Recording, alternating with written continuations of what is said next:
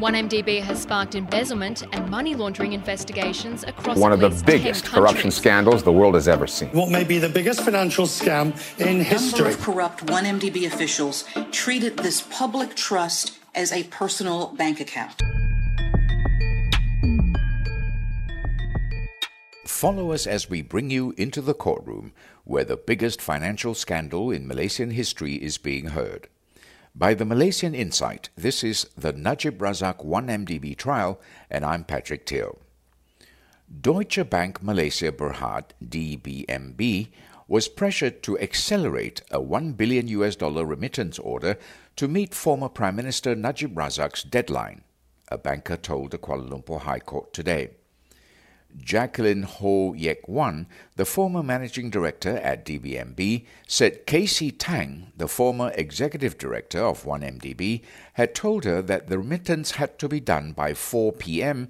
on September 30th, 2009. She was informed that the matter was important as it was part of a government-to-government deal that Najib was going to announce in a press conference.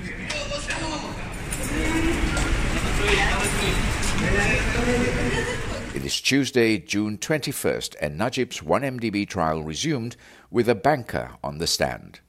Najib is standing trial for corruption over the misappropriation of 2.28 billion ringgit of 1MDB funds. He faces 25 charges, 4 of abuse of power and 21 of money laundering, allegedly committed between 2011 and 2013. Today, the court heard about how a $1 billion remittance was rushed by 1MDB management and the identity of the recipients were concealed. The $1 billion was supposedly for a 40% stake in the 1MDB Petro-Saudi joint venture, and Najib had wanted to make an announcement about it. Tang requested that DBMB execute the fund transfer as soon as possible, Ho said in her witness statement. Tang continued to persistently press upon DBMB again that DBMB needed to speed up the money transfer process as the then Prime Minister Najib wanted to hold a press conference on the 1MDB joint venture with Petro-Saudi International Limited, PSI, she said. Ho said Tang had told her that the transaction was also very important as it involved a government-to-government G2G venture. Tang is said to be a close associate of businessman Low Teck Joe or Joe Low and is currently on the Interpol Red List. Najib's lawyer Wan Aizuddin Wan Muhammad, however, raised an objection to this particular testimony, saying that it was hearsay.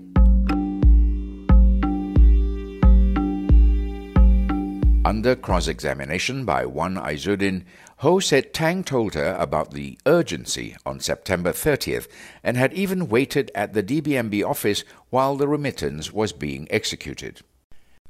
Did this purported representation motivate you to undertake the transaction as soon as possible? Aizuddin asked. Ho said it did not, as the transaction would have been completed on September 30th regardless. Yes and no. We would have done it that day anyway.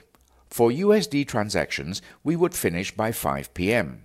But I asked the operations people to prioritize this transaction, she said. The remittance would not have been delayed to the next day, for sure. There was clear instruction from 1MDB to send it on September 30th. The $1 billion was eventually remitted around 3 p.m. that afternoon. Ho verified that Najib had indeed made the announcement of the joint venture project. Around 4 p.m., I checked for the article online. I passed it to the compliance department as part of the documentation to say that this is what the client has represented and an announcement was made, Ho told the court.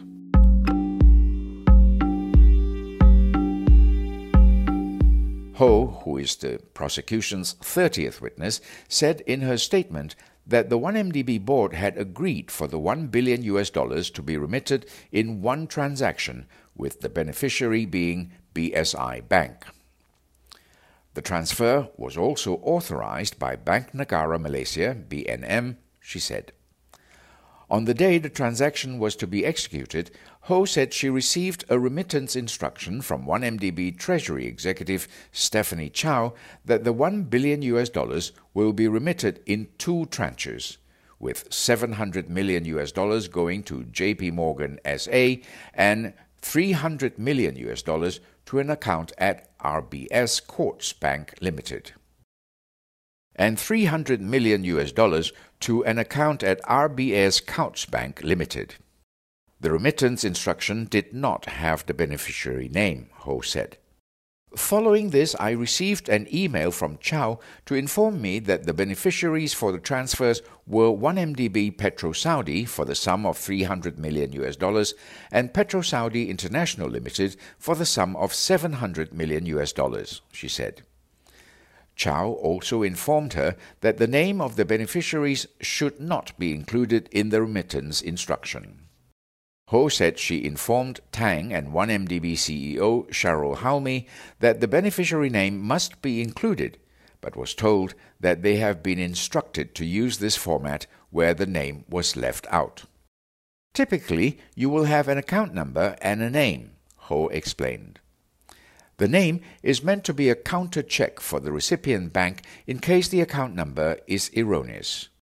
As a receiving bank, you will check the name and account number so they match and you don't deposit into the wrong account, she said.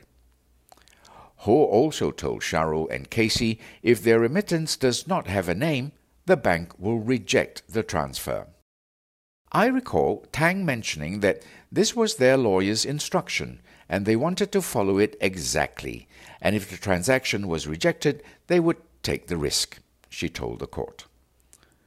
2 days after the transaction was executed, RBS Courts Bank got back to DBMB to disclose the beneficiary name, and Ho called and emailed Tang and Shahrul to ask for the name to be released. 2 days after the transaction was executed, RBS Courts Bank got back to DBMB to disclose the beneficiary name, and Ho called and emailed Tang and Shahrul to ask for the name to be released. Shahrul replied by stating that the beneficiary name of the account is Good Star Limited, Ho said. I then asked Shahrul why the name of the beneficiary is different from the name 1MDB had provided to DBMB on September 30th, 2009. Shahrul informed me that Good Star Limited is a wholly owned subsidiary of PetroSaudi International Limited and they wanted the funds transferred directly to their subsidiary.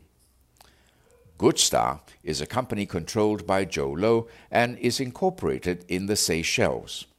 Ho said that the DBMB had checked whether Good Star was on any sanction list or on any money laundering watch list, but it yielded no result. We also trusted the representation of 1MDB. The CEO said it is a subsidiary and PetroSaudi wanted it to be transferred directly. We took it as good. We had no reason to not trust them, she said. Wan Izzuddin then asked her, given what she knows now after she was called to give her statement by the Malaysian Anti-Corruption Commission, what she thought had happened. What was implied was that it was a fraud, she said.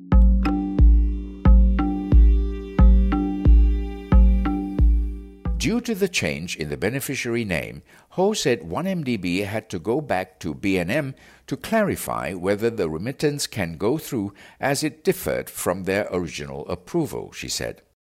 Raymond Yeo, CEO of DBMB, spoke to Wan Hanisa from BNM to obtain confirmation that BNM had no issue with the transfers going to 2 entities, that is 1MDB PetroSaudi and also PetroSaudi International Limited separately, she told Izzuddin. She informed Raymond that it is a business decision of 1MDB.